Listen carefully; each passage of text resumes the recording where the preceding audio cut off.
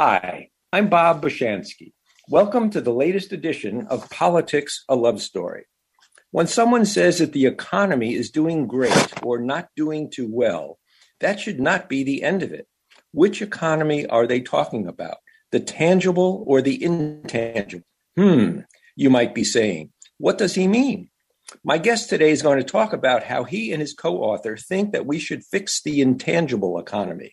I bet you didn't know that there is an intangible economy and that it might need fixing. So here today with me is Stian Westlake, who along with his co-author Jonathan Haskell wrote Restarting the Future, Fix the Intangible Economy. Stian Westlake is Chief Executive of the Royal Statistical Society. I am happy to welcome Stian Westlake to Politics, a Love Story. Hi, Stian. Hi, thank you for having me. Well, thank you for being here.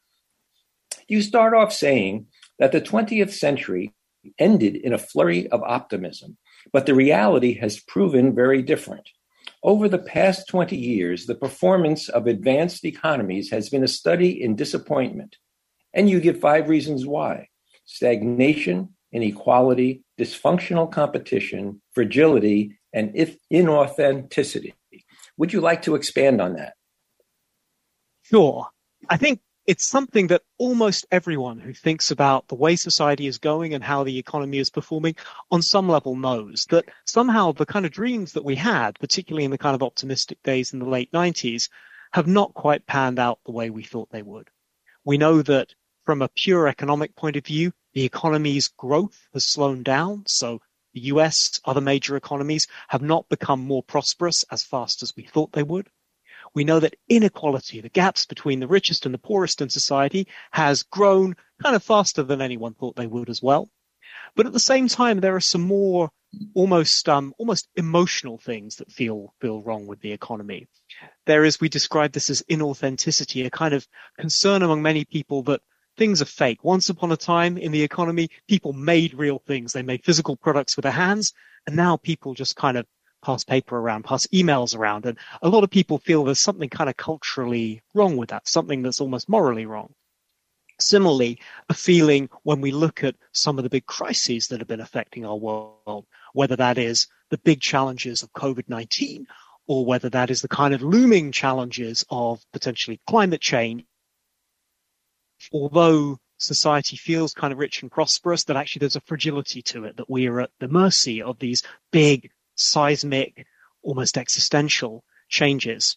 And there's also a kind of feeling that there is something wrong with what economists often think of as the lifeblood of a market economy, with competition.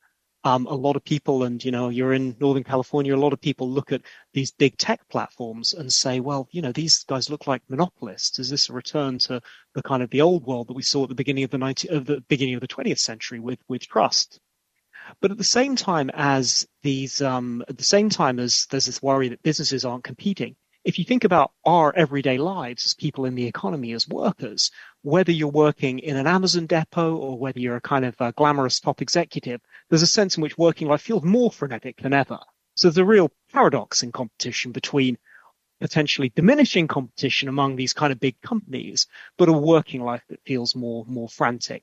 And the book that we've written is an attempt to try and say, well, there's all this stuff that we're worried about. What might be causing it? Okay, so you've laid things out, but when you wrote your book or when you researched your book, things were slightly different than they are now, because when you started, I don't even think that COVID had been an issue. During the writing of the book or the research, it did. And now we've seen the effects, and people are suffering from COVID fatigue, among other things.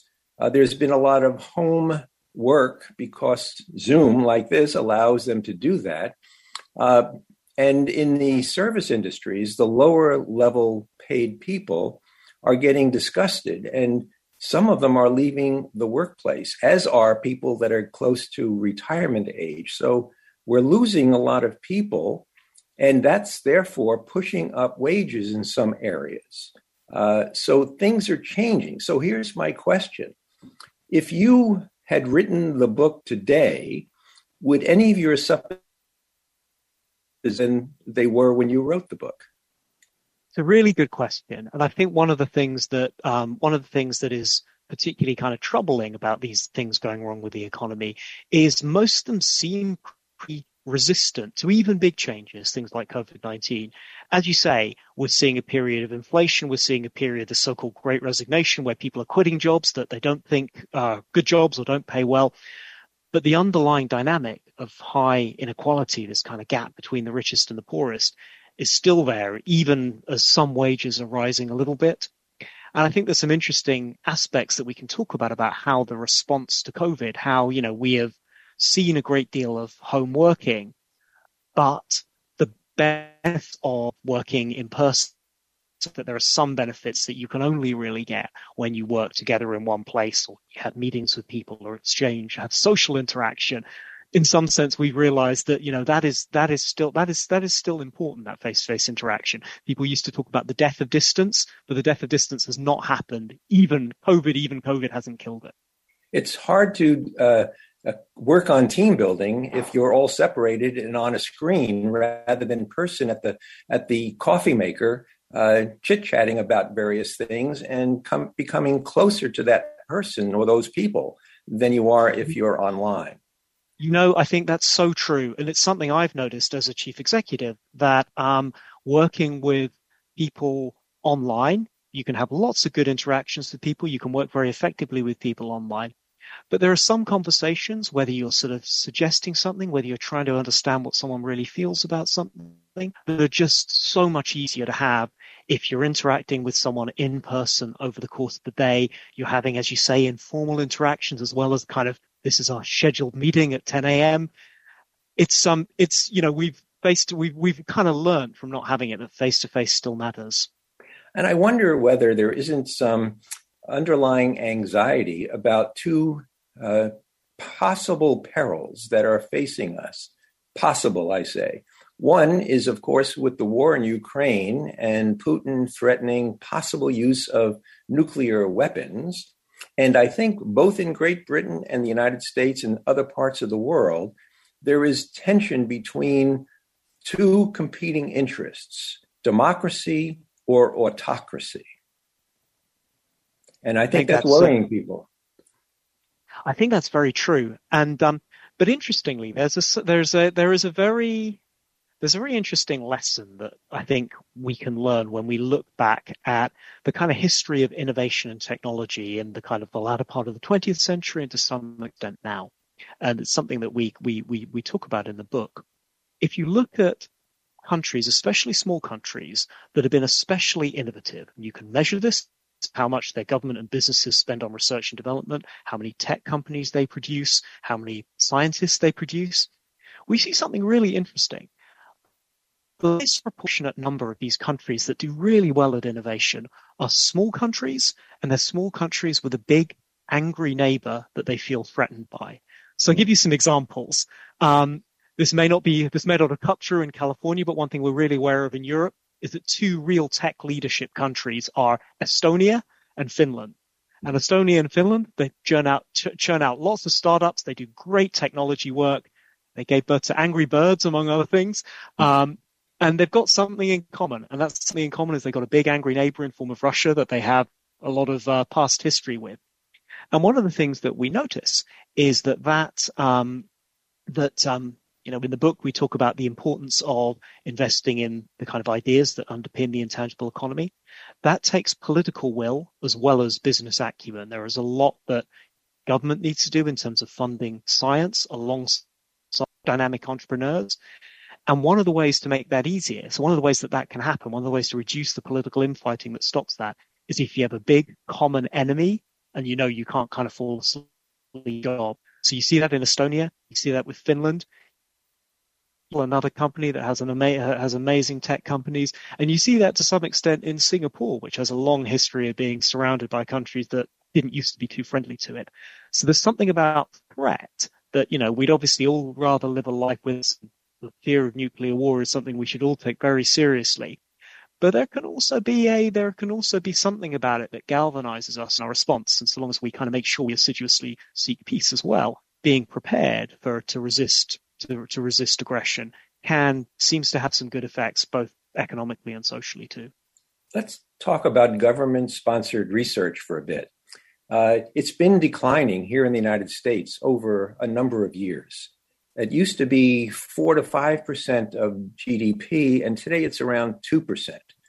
In addition, big pharma, large companies used to have wonderful laboratories that developed all kinds of new medications. Today, it's a lot easier for them to find one of these small entrepreneurial companies who have made a good discovery and buy that company rather than do their own research. So that kind of stifles innovation to an extent. What do you say about that? I think there's two things going on here. I think the first thing is one of the things we've learned about these ideas, what we call intangible capital that you have to invest in. There's a really important role that business has to play in making those investments. But because a business can never capture all the value of their ideas, or it can't rely on capturing all the values of their ideas, if only business invests in things like research and development, you'll get less than you would ideally like in society. So there is always a role for government in funding things like basic science, things like research and development. We see that in terms of the incredible role that the US government played in the development of the semiconductor in the kind of early history of spaceless area of businesses. So I think the first thing is it's a really important mission for governments around the world to say, how can we build political movement to make sure that we keep on investing in these kind of these aspects of R&D to make it work. But it's not just the quantity of investment that matters, it's the quality as well. And there, I think there's a story to tell about what's been happening in pharma.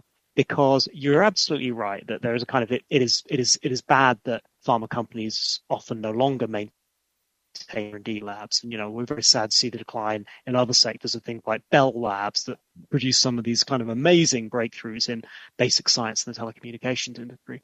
But one of the advantages of the model that you describe now, where companies go and buy startups that do R&D, is that very often that means that they focus on really breakthrough innovations. The incentives for a startup founder and people who work in a startup lab are potentially much sharper. And I think one of the big challenges for companies and for the world and for governments now is to say, how can we get both? How can we get a lot of quantity of R&D, but also have sharp incentives so that we are doing the most impactful things we can with that money? Okay, so one of the things that you stressed in your book is the difference between quality and quantity, and better. And then some of the other things we've just been discussing, I think that underlying it all is a word that, of course, is important to me, and that's politics plays a big role. We have the idealistic view, the aspirational view of what we would like to achieve, and then we have these middling backbenchers, whether it be in Great Britain or in the United States, who are only interested in furthering interests of their large donor base that have differing views and are more interested in their own self-interest than they are in the masses' interest. What do you do with that? I think the biggest challenge, if you want to improve institutions, if you want to improve policy, as you say, the biggest challenge is setting the right political incentives.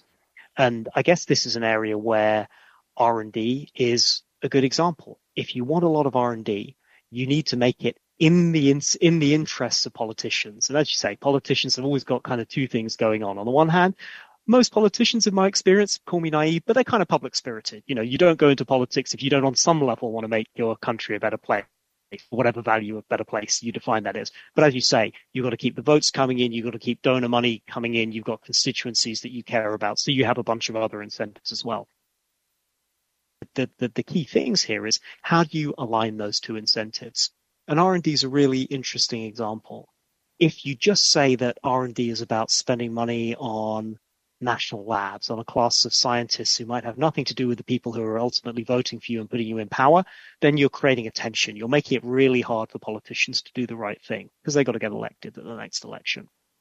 But if you can align those incentives, if you can come up with ways of showing that our benefits to people, if you can demonstrate that it generates good jobs, if you can show that that will generate not just jobs for scientists, but jobs for people who come and work in the companies that are started, people who will come and work as plumbers or janitors or teachers working in the economic growth that's generated by those companies, then it becomes a much easier sell. And then you can make the kind of the angel on the shoulder of the politician and the devil on the shoulder. You can kind of make them point in the same direction. Well, I'm a little more cynical than you are. I think there is too much self-interest on the part of politicians, and why they go into politics is not necessarily to better humanity. If you take a look, I can't remember any former member of Congress that has had to have a collection taken up for him because he is so poor.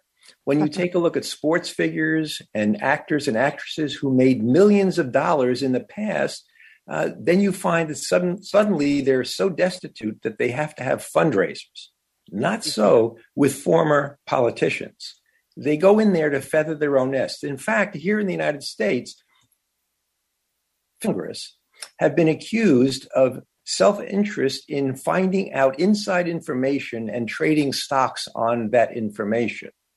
That's not for the people. That's for themselves. So I'm more cynical than you are about politics. But on the other hand, when you talk about the inequality, that's been going on for 40 years. 40 years, the wage, at least I'm talking here in the United States, wages have not increased very much. But of course, the wealthy, the 1 or 1/10 of 1%, have become extremely wealthy. And there are a variety of reasons for that. The way the tax scheme has been written, then we have the carried interest. You know what that is, right? Yeah. I mean, people taking huge amounts of money for no risk, when that's not what the idea was in the beginning. And yet the minimum wage here in the United States, the federal minimum wage, is only $7.25. That's why this move on the coasts to raise. And so how can you support a family at $290 a week? You can't do it. But on the coasts, New York area, the West Coast, there is a move, and it has been done, to raise the minimum wage to $15 an hour. And here in Northern California, you go into a McDonald's, a Starbucks, or there's, you must know of In-N-Out Burger. Yeah. They're looking to pay people to start at $17, $18 an hour because they can't get. And if you look at any business, almost any business, especially in healthcare, you find that they're underemployed because they can't attract enough people to come. So that this is what I was asking you about before. Do you see a long-term trend going on here where businesses are going to have to give more of their profits to the stockholders and to their executives? Well, I think that this is going to be one of the things that this shift towards intangible capital, with businesses no longer investing mostly in machines but investing in ideas, this inevitably pushes up inequality as inequality before tax. It means that people who kind of have people in positions of power, it creates more opportunity, for manipulating the rules in their own interest, because the rules become more important. And you see that in things like the world of IP and copyright and patents. It also means that the people who can manage to manipulate, who are good at bringing together R&D ideas, will command excessive compensation, or command higher compensation than previously. You can decide yourself whether it's excessive or not. And I think that comes back to what you were saying, that, okay, if you're going to see growing inequality, that then raises a political question, which is, what do you do about it? I think one thing one thing you can do about it is you can raise minimum wages. Another thing is you can put in place projects like universal basic income, which is kind of being looked at. And to do either of those things, you need to tax more. And that might be eliminating loopholes like carried interest loophole, where those loopholes have been created really to further special interests, or it might involve increasing taxes more generally. Or, this is politics. You can take a different approach and say inequality is increasing, but I don't mind inequality. But as you say, at some point, people are going to say, well, I'm not going to turn up to work at my shift if you're only paying me this much. So market forces play a role there as well. But I think if you're in politics, you've got to reckon with this rising inequality, and you've got to answer for yourself morally. What do I want to do about it? Well, that's kind of a strange thing, because you could see what's going on here in the politics of the United States. Not much is getting done overall for the people because of the division in Congress, especially in the Senate, where it's 50-50, and only Kamala Harris is there to make the 51st vote if all Democrats vote in unison. In the House, there's a little difference. But the big thing will happen this November. Will the Republicans, and they have so much hubris right now, they've got a lock on taking over both houses, and they're going to start all kinds of investigations on Democrats. So where is something being done for the people? But I think that hubris is going to be their downfall. But yet, and let's look at something else, Joe Biden has very low approval ratings. There is high inflation that is going on now.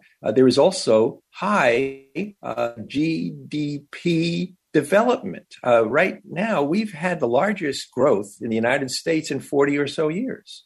We also have the highest inflation in that many years. I think that, and I'm asking you to respond to this, do you believe that inflation will continue at this high level, or will it start to come down at some point? At least for the immediate future, inflation looks pretty locked in to me. I'm not an inflation expert, but I look at the underlying factors, that is commodities prices, energy prices affected by Ukraine, and kind of the underlying effects of tight labor market, COVID-19. I mean, all of those things seem to point to inflation sticking around for quite a while.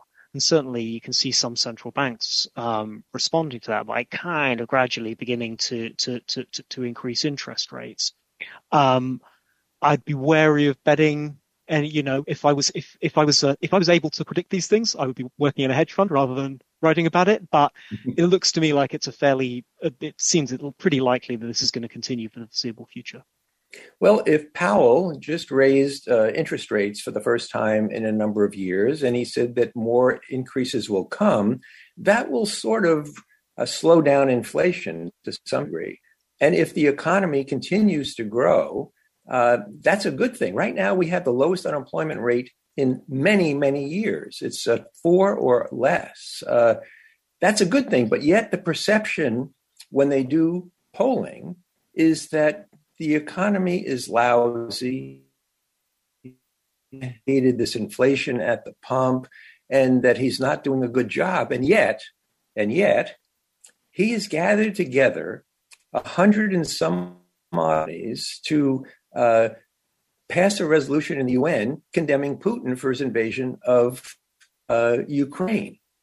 Now, no one since George H.W. Bush in the first Gulf War has been able to be that diplomatic and that much of a world leader to do that. And yet he's not getting any credit. So there are these intangibles, it's not just in the economy, there are intangibles in everything, especially in politics. That's true. And stories really matter, don't they? I mean, we are human beings. We're natural storytellers. So the stories that we tell about how Biden is doing, about how the economy is doing, those do come to influence how people think about reality. And I agree with you. I think, if you look at the response if you told someone in mid-February that the response to Putin had been so strong, and it had been so, I'm not even talking about the heroic performance of the Ukrainians themselves, but I'm just talking here about the global community coming together and the leadership that seems to me the US has showed over that. I mean, that is, people would have said you were a kind of crazy optimist if you'd said this back in February. And yet this is what's happened. I think, feels to me like Biden has done a great job there. Let me take this opportunity to reintroduce you for anyone who is just tuning in. This is Politics, a Love Story. My guest today is Stian Westlake. He and his co-author wrote Restarting the Future, How to Fix the Intangible Economy. I'm your host, Bob Bushansky.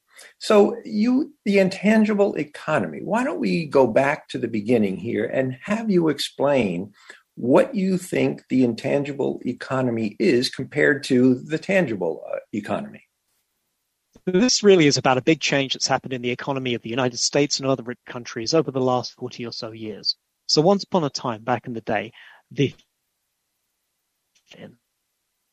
spent their money on to generate future profits were mostly physical assets, physical capital, things you can touch or feel, machines, vehicles, buildings, increasingly computer hardware, but things that you can tap noise. And one of the big changes that's been happening over the last 40 years is what businesses invest in has changed.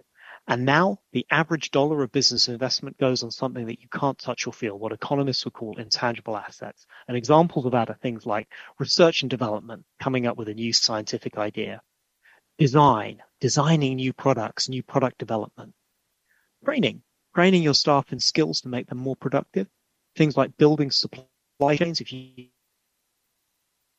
see that people buy clothes from, those are all about very finely balanced supply chains that give these companies a competitive advantage. Or even things like artistic originals. We've just seen recently the Oscars. This is all about the business of creating artistic originals and monetizing them in a way that wasn't possible before. And what we argue is that an economy where most capital is intangible behaves really differently from an economy where most things are tangible, and the rules of the economy change. Okay, you point out 4 ways that intangible assets tend to differ from tangible assets. Intangible assets are often highly scalable. An asset like an algorithm can be used across a very large business. Intangibles have spillovers. A business investing, say, in R&D cannot be sure it will be the only entity to benefit from its investment. Intangibles are sunk costs, are often not worth much to creditors if a business fails. And 4, intangibles have synergies. They are often massively more valuable when combined with other intangibles. Like for example, J.K. Rowling. She wrote her books, they were made into movies, and there's merchandise. And Star Wars could be a similar example. In fact, just a small story. When George Lucas was peddling his Star Wars movie, he went to several studios and they turned him down. And then he went to, I think it was Universal. And they were willing to take a chance. And he said, well, what about the after film merchandise? They said, they didn't even think it was going to be a successful film. So they said, nah, you can have that. He's made more billions from his merchandise than he did from his movies. So that is an example of someone who was long intangible capital, who kind of saw it ahead of other people. Yes. So these are your 4 examples of how intangibles differ. And this is the thing that how we're going to restart the future using the intangible economy as opposed to the tangible economy. But I don't know if it's going to make much difference. There was just announced a new chip factory here in the United States. We have offshored many of our production facilities. Would this, you think, be restarting manufacturing here in the United States? So this is a great example of something that is something to me, of the intangible economy. So we think of a chip factory and we think, well, a factory, that's kind of tangible capital, isn't it? There are these kind of machines and there are buildings. But it's really interesting. If you look at a successful chip factory, and obviously Taiwan is the kind of world's leading producer of semiconductors, the other kind of one is the various Intel factories. And if you look at what's going on, and if you look at why it's been so hard for China to copy them and to come up with its own semiconductors, it's because it's not actually a business fundamentally of buying machines and just putting them in a room and getting people to flick a switch. Most of what's going on is incredibly detailed knowledge in the minds of people working in these factories. Very hard to replicate unless you forcibly move 1,000 people from Taiwan. There's a bunch of processes, very detailed iterative processes. And if you get any one of these 99 processes wrong, your business doesn't work. You can't produce chips effectively. A set of constantly updated relationships with your customers, your producers, and the vendors of all the tools that you need to run one of these factories. And the reason why Taiwan has historically been in this incredibly strong position, and it's so hard for China, for example, to try and compete with it, is not the tangible capital. The tangible capital is almost trivially easy to copy. It's the intangibles that make it hard. And I was talking to a semiconductor expert the other day, and we kind of agreed that actually, if you wanted to say what is the most valuable group of intangibles anywhere in the world, what's the kind of what's the biggest group of them? It's probably the semiconductor industry in Taiwan and those small number of semiconductor fabs there. And they're a perfect example that you had made before about a small country next to a big country that has to be more innovative in order to stay alive. They are. It's amazing how this keeps on cropping up. Yeah. Yeah. And there's the other part where you mentioned before also design. Now they're trying to design chips with circuits as thin as a human hair or an atom or two or three, rather than the big clunky ones. If you remember when the first ships or devices were sent into space, they had huge computers that did less than a hand calculator do today. There are more functions from the small calculators than those huge computers that they sent into space. That's different. Those are the things, the designs that have brought down the size of the equipment that was done then. So then it's less important for the facilities than it is for the design. Exactly. And that's another story of intangible investment really changing our world kind of unrecognizably when we think back to the limited impact that computers made 40 years ago compared to now how they permeate everything. You mentioned as productivity increasing, something like flying cars. But I don't think that that's a good idea because it gives rise to more accidents, deaths, and faster climate change if you have a whole bunch of flying cars going around in a city. I don't know how you would control that. I think you're completely right. And here's another, I mean, it comes back to another story that if flying cars are going to work, and I agree with you, that is a big if. I'm not in the line to buy a flying car either. But let's think of the vision of flying cars in the minds of the kind of people who are very optimistic about them. What you need for it to work is not just the car itself. You need a ton of R&D to make this kind of cost effective. I mean, they exist at the moment, but no one would buy one.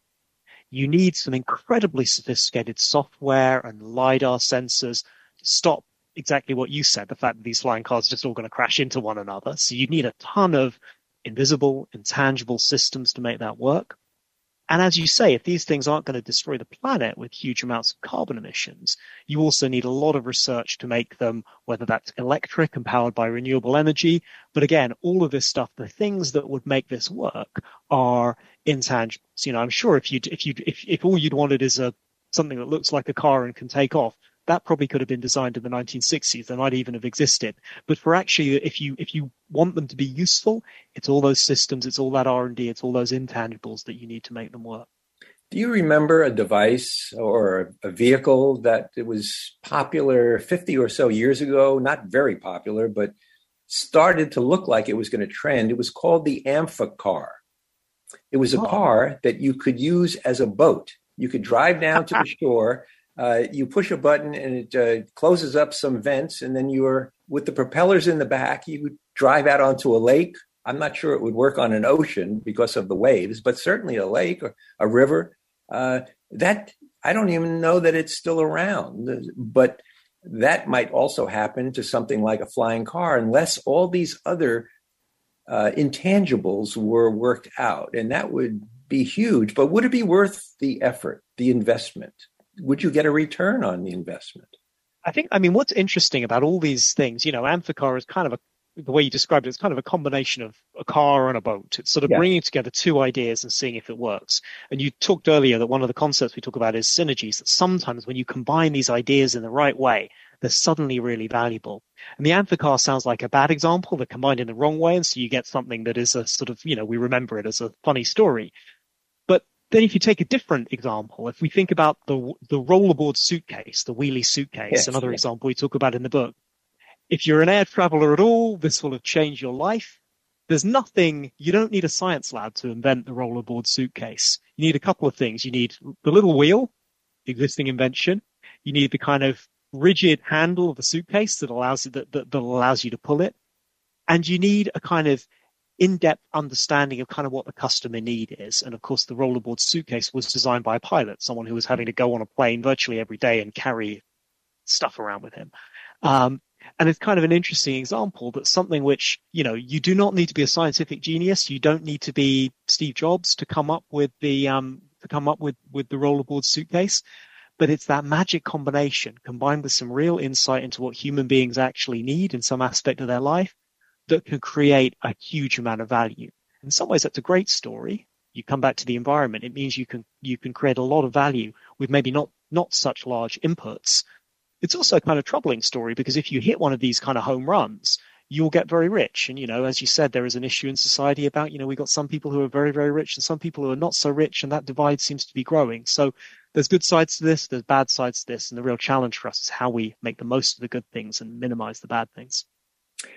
You point out in your book that the idea that institutions are important to economic growth is now uncontroversial amongst economists, except that today, most Western institutions are overly influenced by big money interests for their benefits and not for the benefit of the masses. And I brought that up earlier in our conversation. And that's why I think it's hard to get things to move along for the benefit of most people. And that's why, for instance, you would think that if people are avoiding taxes or illegally doing that you would increase the size of the tax collection agency to go after those people, except that Congress keeps on lowering the budget of the IRS here in the United States. I don't know what they're doing in Great Britain, but that seems to be antithetical.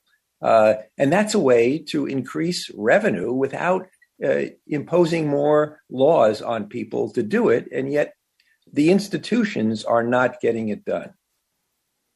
So I think this is a super important issue you've identified. And I sometimes hear people call this state capacity, which is not about whether you're on the right or on the left, but just given whatever you want the government to do, does it have the capacity? Does it have the brains? Does it have the ability to actually do it? And I think you're seeing this gradual realization, not just among people who think there should be big government, but also among people who think there should be small government, that it's really important to make sure whatever side of the government, it is good at accomplishing what it wants to do. And I think, what you said about kind of how this, vested interests, this comes back to that. So we've looked a lot in this book at intellectual property agencies like patent offices and the people who administer the copyright system. That's a big area where vested interests and rent seekers very aggressively get in. I used to advise the UK government on intellectual property issues, and the people that you meet, the representatives of the rights holders, the copyright owners, I have never met as slick, as charming a bunch of lobbyists as those people. And, when you meet someone like that, that is a very well-paid person. They were lovely people. They were lovely in the way that really well-paid professional people are lovely. Now, the challenge is that if you don't resource your patent office well, then they get rings run round them by people who have a case to make. And as you say, even if you were a kind of small government Republican or conservative, it's not in your interest to have whatever rules you do put in place manipulated by vested interests. And I think there is a kind of growing realization, at least in some parts of the political spectrum, that this is important. Your tax example is a very good one as well. And what about Brexit in your area? That has not turned out to be what it was thought to be. And I would lay the blame for that bait and switch on Nigel Farage and Boris Johnson, because they were saying that the UK would save £350 million a week if they went with Brexit. And then after it passed, and some of the reporters were asking them, well, where is that savings? They said, well, we lied. They were not equivocating about that. They out and out said that they lied. So this was for the interests of whom? It certainly wasn't in the interests of the people, because as we're seeing now, there are shortages, there is possible brain drain, a reduction in the GDP of Great Britain as a result of this. So where are the benefits? So this is a really good question, and it's something I'm passionate about, this question of how can the UK reverse its economic decline? I think if you look at Brexit, the way it could be or could have been beneficial is, the UK, when it was in the European Union, some of the rules that we made, some of the laws we made were made by the European Union. So a kind of classic example is on data protection. There's a set of rules on data protection called GDPR, which all businesses in the European Union have to follow. Businesses selling into the European Union, you have to follow it as well. And it imposes quite a lot of regulatory burden. A lot of people argue that that is not very efficient, doesn't lead to a lot of productivity in the economy. It's kind of driven very much by ethical concerns, and some of those ethical concerns are legitimate, but some of them may be too far. Now, the promise of Brexit was that would allow us in areas like that, which, as we said, these kind of rules and regulations are getting more and more important as the intangible economy grows. That Brexit would have allowed the UK to make smarter rules in those kind of areas. Now, the proof of the pudding is very much in the eating. And one of the disappointing things is the UK is just about to make a piece of legislation on, we call it online harms, the kind of harms of online activities. And it looks like we are risking putting together a piece of legislation that is even worse than what the EU is putting together, that imposes a lot of burdens, that is kind of very fearful.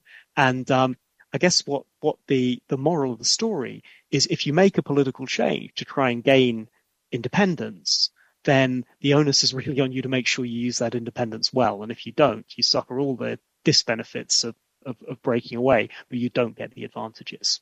But wasn't the big impetus to go with Brexit to get rid of unrestrained immigration? Because if you're a member of the European Union, you can cross borders without any problems if you have been allowed into one of the EU nations. That was certainly, yeah, sorry. No, that's okay. That was certainly... Yeah, certainly the main reason that people voted for it? It was certainly one argument. I think that, like anything in politics, there was a coalition of different interests. So you had some people who voted for Brexit because of immigration, because they thought the UK would be in a better position to control its own borders and they could put in place an immigration mix that they preferred. There were some people who even voted because they wanted to change the immigration mix and get more immigrants from India, Pakistan, and Bangladesh, and fewer from continental Europe. I think that's very unlikely to happen, but that was a motivation among some voters. Similarly, there were some voters who, as you said, were motivated by the idea that the UK could keep more of the financial contributions that it was making to the EU. And again, for some people, there were deep cultural reasons, in the same way that there've been that people voted for populist parties in the US or in other European countries. So I think you've seen a real mass of different reasons. I think, as you say, a lot of those have been disappointed or have not yet come to pass. I think the real challenge for the UK now is to say, okay, well, we have some of these regulatory freedoms. How do we make the most of them? How do we make sure that we use those to act in the interests of the economy, to raise wage growth? And that is really hard. That requires you to fight, as you say, all the vested interests that currently exist in politics. And that's the hardest thing to do that there is to do in politics. And the Tories are not being very helpful in what they're trying to do, because they would seem to be like the conservatives here in the United States, to be more for the rent seekers and the big moneyed interests than they are for the people. For instance, I believe, and you could either agree or disagree with this statement, if there is to be long-term reasonable growth in the 3 to 4% range in GDP, you can't do it with the existing population, which is in part dying off. You need immigrants. The United States has become the country that it has because of constant immigration from the 1600s to, well, almost today. And if you're, as Trump said, he wants to get to 4% a year. Well, where are you going to do that if you don't have the people? So do you think that immigration is a help in the future if you want to grow? I think we know that. So we know in the UK, immigration has made a big contribution to the economy. We have otherwise a kind of a pretty poor fertility rate in the UK. I think we need more immigration. I think the other thing that that we need to come back to this demographic point is we need to make it more attractive for people who want to have children to have children. So at the moment, childcare costs in the UK are very high. At the moment, housing costs in the UK are very high. And, if you want to have children, you need somewhere to put the children. Right. So I would look at this and I would say, we think more people are good. We think more people are good if they come from abroad. We think more people are good if it's more people having more children. And how do we make sure that our politics maximizes that? One of the things you pointed out in the book is about how in Great Britain there are all these green spaces around cities, and that it's great, but it's not being efficiently utilized because you could put a lot of housing in there. And then there's the problem of NIMBY, not in my backyard. And you talk about somebody who is pushing a movement called YIMBY, yes, in my backyard. So we have these competing interests. NIMBY, of course, is probably more, those people are more vociferous. But the point is, this is another political situation. How are you going to solve one of the most important problems in both countries is the homelessness? What do you do? So I think, first of all, this is a huge problem, and in some ways it's an even bigger problem than we realize. And something we see both in the US and in the UK is the problem of not having enough houses is not just homelessness or unaffordability of houses for people who kind of already live in cities, but it actually makes it harder for people who live outside of cities, often in places that are doing less well economically, to move to cities. So, at the moment, if you want to move to a really kind of thriving high-tech town, whether that's in the Bay Area in California or like Oxford or Cambridge in England, you can just about afford to live there if you're a very highly skilled, highly educated person who's going to come and take some amazing job in a tech company. It's expensive for those people, but they can kind of afford to do it. And, they come from the elite, broadly speaking. They are the kind of, they are one sliver of society. But if you want to move and work in a trade, if you want to work and be a teacher in a school, if you want to work in a less skilled job, for those people, it's totally unaffordable, and they have no choice but to stay where they are. And so when we see this massive divide opening up, whether it's in the US or in Britain, between these kind of, metropolitan liberal cities and the kind of left behind heartland, part of the dynamic there is the unaffordability of housing, because once upon a time, people moved much more. And that means the polarization that I think people often assume just kind of comes from people's hearts. It doesn't just come from people's hearts. It's also economically driven. So I think if you can help address this housing issue, you not just cause an you don't just solve an economic problem, but you solve a political problem that's really ripping our countries apart to some extent. As you pointed out, there are some people that commute, even in a large city, 2 hours in order to get from one side of the city to the other, because the investment in a metropolitan transit system has not ever been made. Now, places like New York, Chicago, Philadelphia, they do have transit systems, and not just in trains, L's, buses. They have a lot of commuting ability, but outside, when you start pushing people to the exurbs, that's when it gets really tough. Yeah, is there a solution for that? I guess the big point here is, in a world where ideas matter more, we said at the beginning, ideas tend to happen face to face. So being in a city becomes more economically advantageous in the economy now than it was 40 years ago or 100 years ago. So you kind of want a situation where people can afford to live in cities if they want to, and can afford to get around those cities. I think part of that is about making investments in transport to the extent that you can afford to. I think the other way of doing this, and this is something that has happened in London, has happened in cities like Singapore and like Oslo in Norway, but could happen in more places, is charging road users to use the busiest areas of town. So this is something that was very controversial when it was introduced in London 10 or more years ago. You have to pay now if you want to drive an internal combustion vehicle into the center of town. But it's improved congestion. It's generated revenues that can be invested in transport. And it's meant that you kind of reduce the number of you get people using the transport that's generated. And I think, this is always gradual. If you wanted to do this in a big, sprawling, car-dominated city like Houston, you can't do it overnight. but it's a way to provide revenues, to reduce congestion, and to do things in the interests of both the motorist and the commuter. But Great Britain has historically had a great rail system that went all over the place. That's not true here in the United States. We now have Amtrak, which is only limited to certain corridors, like the Washington, D.C. to Boston corridor is a prime example. There are some trains running in other areas of the country, but we have no bullet trains. Here we are, the most advanced country in the world, the wealthiest country in the world, Japan and Europe, they have bullet trains that go 200 miles an hour.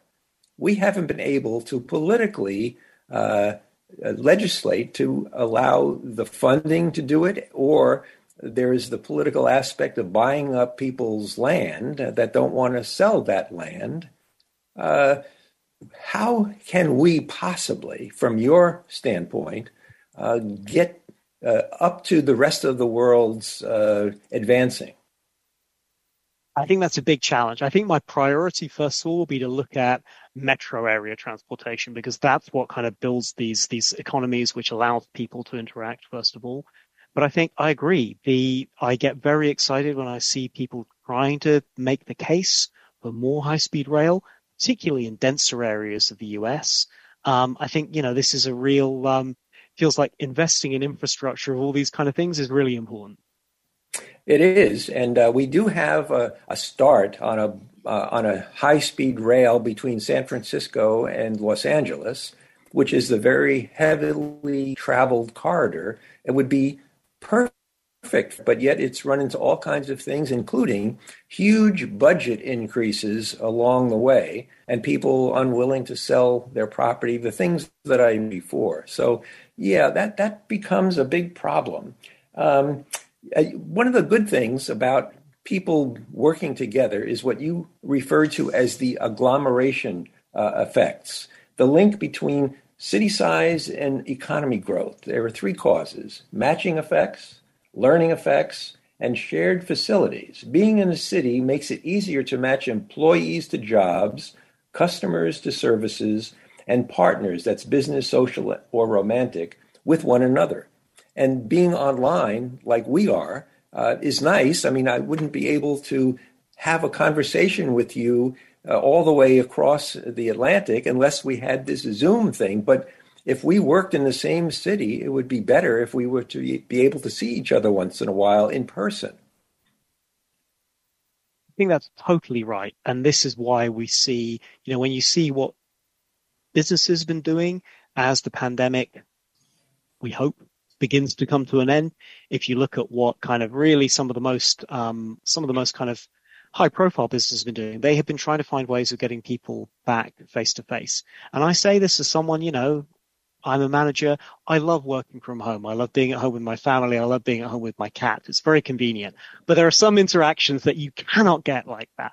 And I going into the office is really beneficial. I mean, some of the lessons of flexible working, I think, have been really good, and I think it would be good to carry them forward.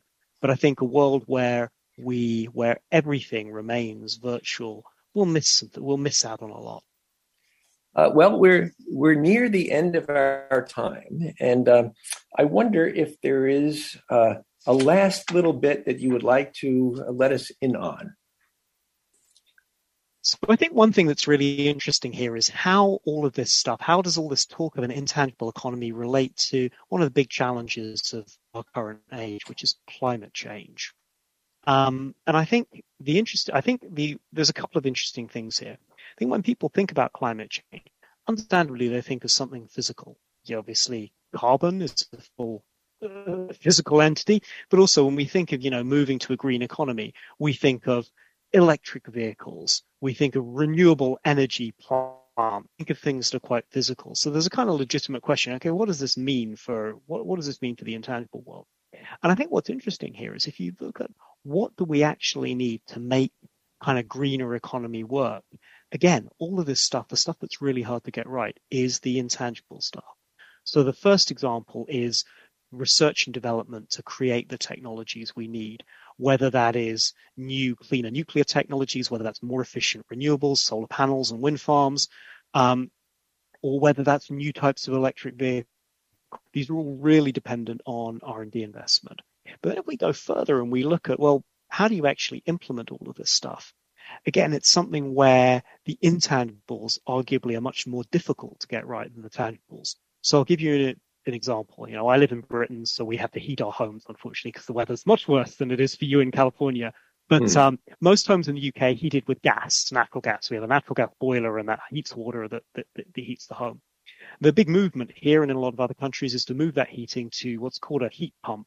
And a heat pump is an electrical device, and obviously the electrical device means you don't have to burn gas. You can run it using renewable energy.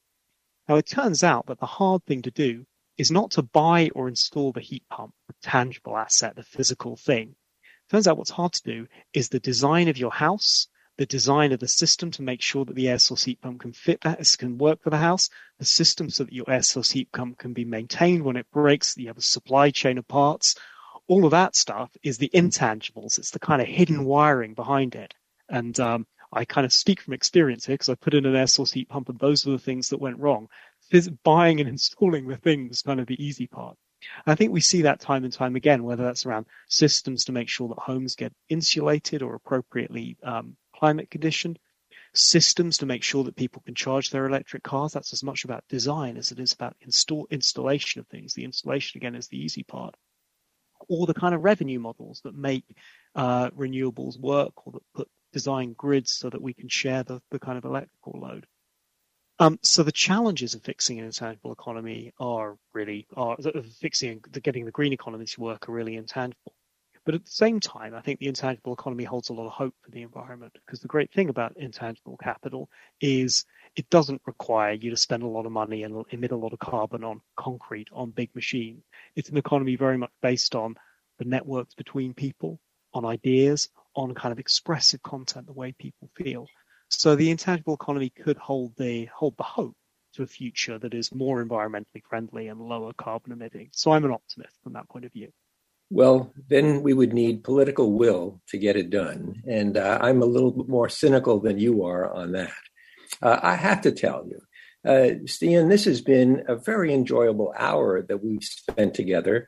And I want to thank you very much for being here. And who Stian is, that is Stian Westlake, who with his co-author wrote Restarting the Future, How to Fix the Intangible Economy. And this has been a very good hour, and I want to thank you very much for being here, Stian. Thank you very much, Bob. Great to speak to you.